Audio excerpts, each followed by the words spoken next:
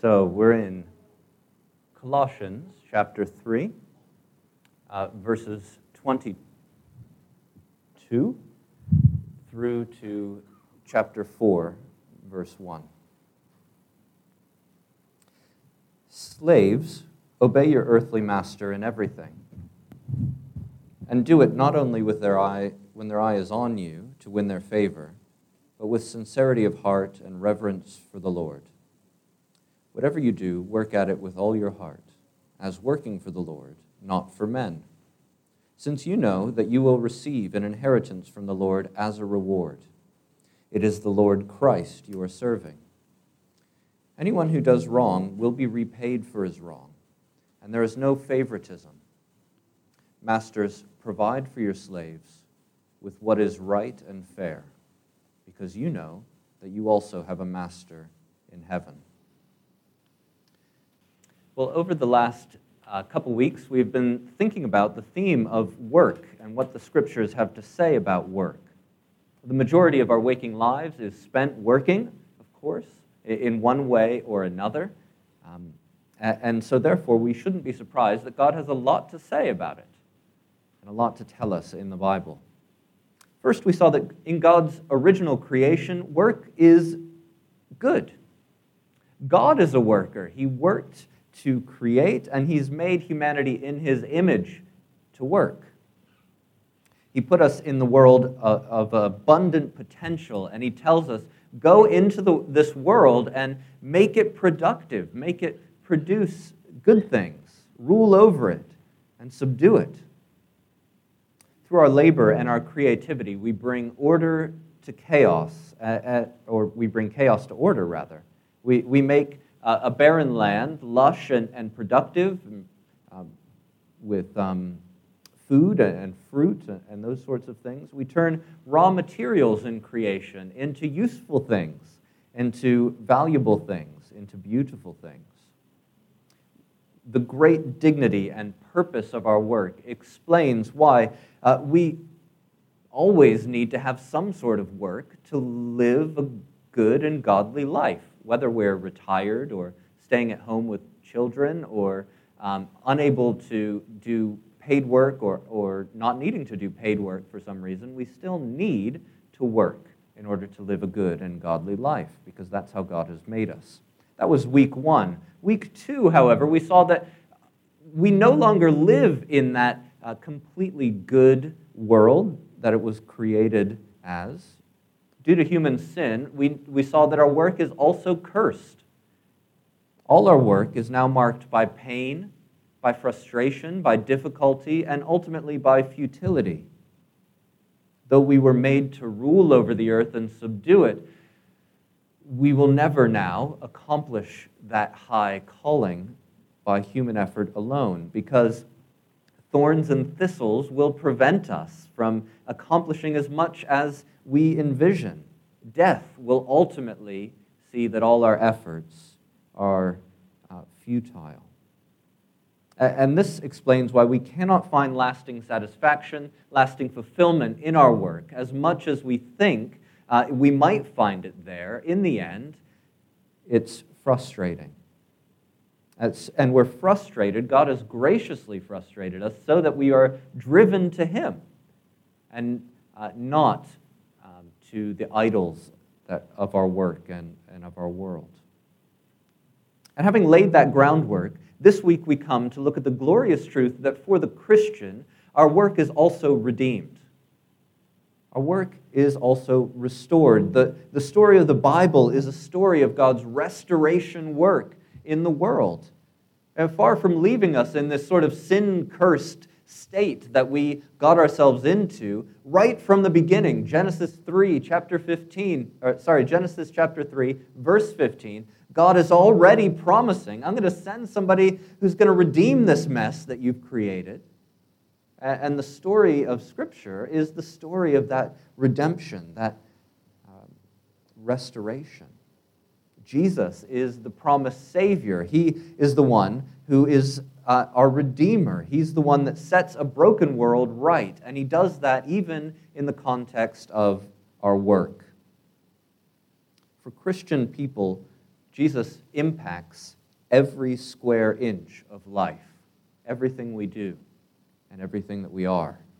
He makes a difference to how we live here and now, even if life in this world has not yet been fully restored. And so you can see that in all sorts of ways, this now and not yet principle. We are now justified before God. We're no longer guilty of sin, and yet we still struggle with sin and will one day be delivered fully from it. In the same way, work is redeemed. It's restored now already, and yet we struggle with the frustration of it. But one day we will see the goodness of it in full, the complete restoration. And so we see something of how our work is redeemed here from Colossians chapter 3. These verses come as part of the household code which Paul gives to every member of a household to tell them how you ought to live as Christians, changed lives as Christians, as a father or mother, as a child, as a wife or a husband, and as our reading talked about, as slaves and masters. And Paul is trying to show how being united to Christ should transform every duty, every relationship of every member of the household. Now, when we read slaves, the word slaves, we naturally will begin to think about the horrors of the 19th century transatlantic slave trade, race-based, horrifying. And so I just want to address that briefly as we begin. Because in the Roman Empire, as you went about your business, you might not easily be able to tell the difference between a slave and a free person.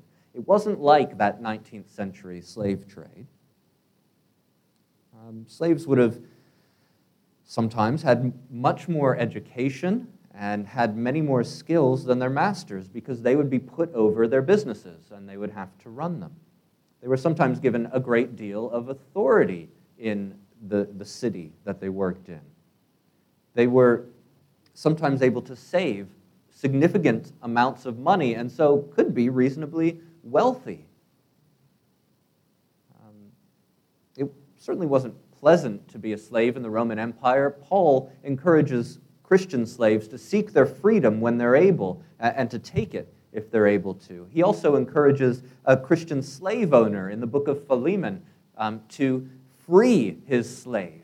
And so it's not that slavery is a good and is a wonderful thing in the Roman Empire, but I think it's analogous to, it's something like work relationships of employees and managers, of bosses and clients and so forth. I think we can apply what we read here to that world of work, while at the same time rejecting the institution of slavery and doing that on biblical grounds. The Bible gives the world the resources to reject slavery, and ultimately the Bible is why the world has rejected slavery for hundreds of years now. That was Christians who brought that about. So when we look at this section and think about our work, we can see that our Christian faith should transform our work in several ways. And I was helped in seeing some of these things from Daniel Doriani's book, Work, Its Purpose, Dignity, and Transformation. That's on the bookstall back there if you want to chase these things up and think more about them. But first, we see that Christian faith gives us good goals for our work. It gives us good goals for our work. So Paul tells workers this. He says, whatever you do, work at it with all your heart as working for the Lord, not for human masters. The goals we have for our work make a huge difference to both what we do and to how we do it. If we're working towards a worthy goal, we will be motivated to work hard, to persevere, even when it's difficult, even when it's frustrating, even when our work seems like it's going nowhere. Christian faith helps us to identify what the worthy goals to work for are. And it assures us that our labor is not in vain. There's a famous story of a traveler coming through medieval Europe. He sees these stonemasons at work, and he asks them what they're doing. There are three of them. The first one, he says, I'm cutting stones. They're all cutting stones. And the first one says, I'm cutting stones. And the second one, he asks, what are you doing? And he says, I'm providing for my family. And the third one, he's doing the same thing, seemingly, but he asks him, what are you doing? And he says, I'm building a cathedral to the glory of God. And so you can see how the goal set before them empowers their work and gives them a drive to do what they're doing. We can take issue with the idea that cathedrals bring glory to God. That's a discussion to have. But you see the point about having the right goal, giving the work its focus. And people in the wider culture, they will have all sorts of opinions about what makes a project worthy. They might think selling a product is a worthy goal, or expanding an empire is a worthy goal, or making a name for themselves is a worthy goal. But because they don't know the God who is, because they don't know and understand the fallenness of the world, their goals will often be unworthy, and they'll often lead to dissatisfaction or despair. What do I mean? Well, if a person's desire is to make as much money as possible, that is not a worthy goal for work. It's not a worthy goal. If a person's desire is to make a great name for themselves, or to express themselves, or to rule over others, those are not worthy goals because they place that person at the center of the goals, at the center of the universe of their work. People who work for those goals have put their own glory, their own will at the center. But even people with worthy goals, if they don't know the God who is, they will lead to disappointment. Alleviating suffering, doing justice, helping people to lead flourishing lives, those are good goals, those are worthy goals, and yet they will be bound to disappointment when they are unable to do all that they hope to do. They'll be frustrated by the thorns and thistles of poverty and of sin and of disease that make it seem like they're moving backwards in their work. They'll always face the futility of death and that death brings. And so you can think of the doctor who successfully treats and heals somebody, and then a year later they die of something else. Christians, on the other hand, know God. They understand his character. They know what he says are worthy goals. What are worthy goals according to God? Well, the things that God tells us he values in the Bible. So glorifying God, that's a key goal. Loving our neighbors, that's another key goal. Caring for widows and orphans, creating beauty, preserving life, cultivating virtue, revealing truth, pursuing justice, healing what is broken, providing for human flourishing. And we could name a lot of other ones. The better we know our Bibles, the more we'll be able to discern what is a worthy goal in my line of work. We know that work aiming at those goals will be worthy because those are the things that God himself values. He has given them their worth. And Christians also will not fall into dissatisfaction or despair because we know that we will be fruitful in that work even if we never see the results. Why? Because God has promised that he is going to accomplish those things fully and finally in the end.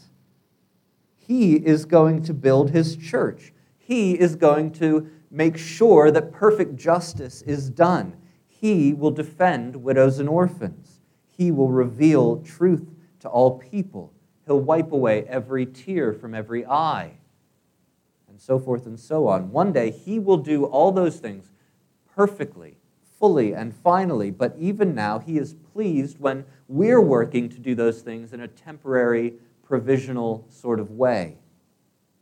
When we work for the Lord, and not for human masters, but for the Lord, our work is fruitful. In his book, Durant gives the example of Johannes Gutenberg, the inventor of the printing press.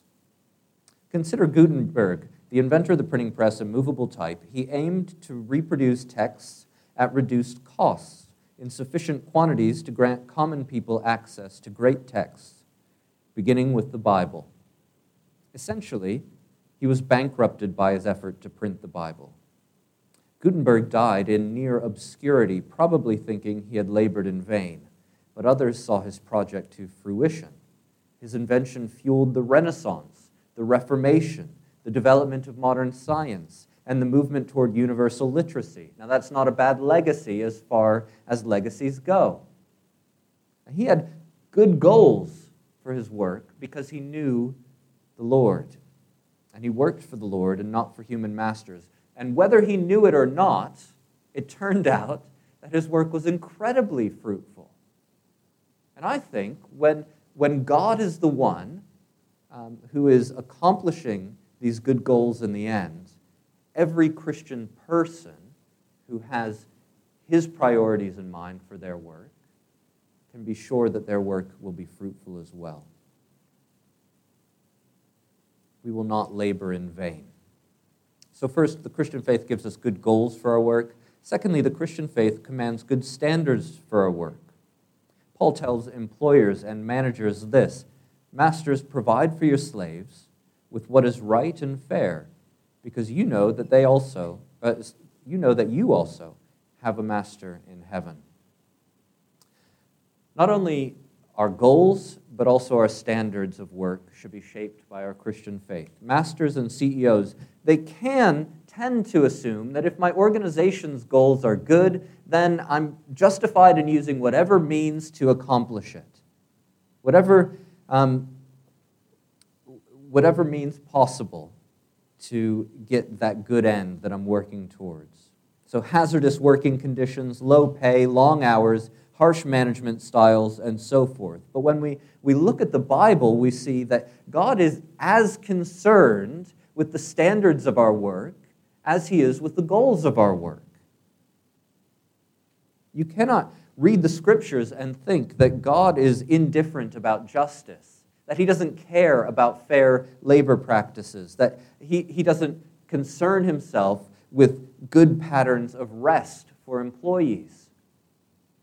He has spoken about all those things and more. God expects his people to open up the Scriptures and to see how they apply to their work, how godly standards apply. Every profession, every job will have its own temptations that draw people to do things in ungodly ways by ungodly standards. That's as true for the doorman of the company as it is for the CEO of the company. But God's law shows us how to avoid sin and how to work with integrity. Now, granted, the Bible was written to a different era in history, and so it takes some work sometimes to see how those standards apply in our modern context. But with wisdom, with the help of the Holy Spirit, we will see that it does apply. He commands merchants to use fair weights and measures in Deuteronomy 25. He commands shepherds to guard their flocks in Ezekiel 34. He commands rulers and judges to punish evil and to do justice all over the place in Scripture. He commands employers to give their employees a weekly Sabbath rest. He commands builders to make structures safe in Deuteronomy 22. Whatever line of work you are in, the Scriptures will speak to it. And you will find that God's law is a safeguard to you from all the sorts of things that really mess up the work of your colleagues and cause problems, the temptations that they chase after that lead to, ultimately, the futility of their work. And as Christians apply godly standards to our work, we will stand out. In a city where it is always some sort of scam going on, it's always some sort of deceit, some sort of corner cutting that is happening in business, the Christian tradesmen will be known for their honesty and for their quality of their work. The Christian manager will be known for her fairness and for the genuine concern she has for her employees. The Christian teacher will be known for the high value they put on truth in the classroom. The Christian parent will stand out for their persistent, loving discipline, even when they want to pull their hair out, and so on. Because Christians know they have a master in heaven, they will show that they care about his standards in their work. Third, Christian faith cultivates a godly character at work. Paul says this to employees: "Slaves, obey your earthly masters in everything, and do it not only when their eye is on you and to curry their favor, but with sincerity of heart and reverence for the Lord." And God, he doesn't only want us to pursue right goals by the right standards, but he wants us to do it with the right motivations as well. And that is where character comes in. Someone once said that character is what you do when nobody is watching. It's the opposite of doing something when the boss's eye is on you. And it determines a lot about how we work. A large part of our work, you'll see with just a moment's reflection, it's not governed by strict rules or output parameters. It's instead up to us to figure out how to navigate the situation within the given parameters that we have. This week I was speaking to a Christian friend who was facing a dilemma in their work. He had a long-term colleague at work that he was particularly indebted to, particularly in things of faith, actually. He was a long-term colleague, meant a lot to him, but he was consistently a liability at work. He was not particularly honest, not particularly diligent, and messed things up quite often. He wanted to do what was best for his friend, even if his friend was a pain. And so after his most recent screw-up, he wanted to choose rightly in how he acted. He wanted to do what was best for the friend, best for the company, and he faced a dilemma. Should he let his friend be fired for his latest mistake, which would probably be best for the company? Or should he vouch for his friend out of loyalty and try to fix things for him again, even though that might be worse for the company? Or should he encourage his friend to resign and find another line of work and maybe help him to do that? It wasn't a matter of following rules for him in this situation. It's a murky situation, and that requires wisdom and character. And where's he going to get those things from? What character traits orient a Christian's moral compass at work? Well, the character traits of God himself. We're meant to, as we mature as Christians, to take on more and more of Christ's character as our own. And we could go to lots of parts of Scripture to see what God's character is like. But one place where God famously reveals his character is to Moses on Mount Sinai. In Exodus 34, verse 6, he says, as he passes by Moses, the Lord, the compassionate and gracious God, slow to anger, abounding in love and faithfulness." Ultimately, as we grow in faith, we'll come to reflect God's character. Compassion, grace, slow to anger, abounding in love and faithfulness. Even in the parts of our work that are not governed by rules and regulations, we will show compassion for people. We will give grace to people. We will be patient with people. We'll show love. We'll be faithful and persist. A person whose character is shaped by the eternal God of the universe rather than by what seems most expedient at this moment, what's going to help me get ahead right here. Well, that sort of person that's shaped by God instead will be of much greater wisdom, of much higher character in the workplace. Fourth, Christian faith gives us discernment about our work, and this is the final point. Paul says to workers of every kind, whatever you do, verse 23, work at it with all your heart, as working for the Lord, not for human masters, since you know that you will receive an inheritance from the Lord as a reward. It is the Lord Christ you are serving. Now, Christians should view their work as God views it, as something good in and of itself, which allows us to display the image of God to the world around us as we create, as we cultivate, as we protect. It's a way to exercise our God-given rule in the world, even if only in a limited and frustrated way. And when others are caught off guard by the pain, the frustration, the futility of their work, Christians persevere, knowing that we will bear fruit because our goals are the right ones. They're the ones that God will see to completion. By pursuing the right goals, working according to godly standards, displaying godly character, work is one of the chief ways we glorify God in our world.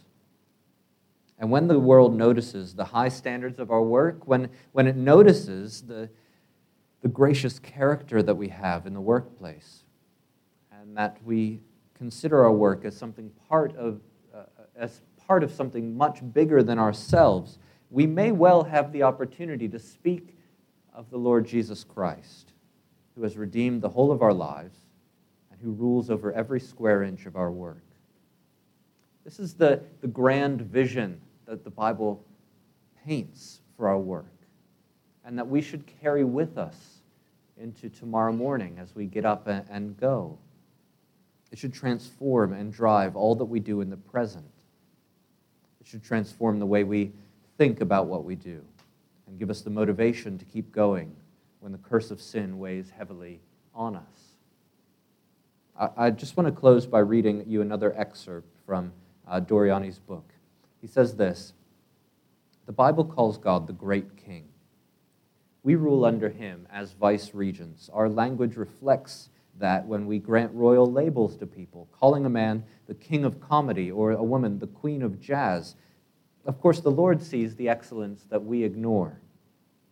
He may see the queen of the comforting family dinner that nourishes everyone there. He may know the king of the bedtime story, the teller of tall tales that rise and resolve in ways that gently lead children to sleep. The Lord notices our best efforts in washing dishes, in growing vegetables in our gardens, in repairing the dignity of an opponent that we've crushed on the athletic field, or waiting patiently on an indecisive customer. When Jesus returns, every kind of greatness will shine for all people to see. If we believe this, we should act on it. We should teach it to others so that the future keeps shaping the present of our work. I don't know what you're the king or the queen of, but Christ knows.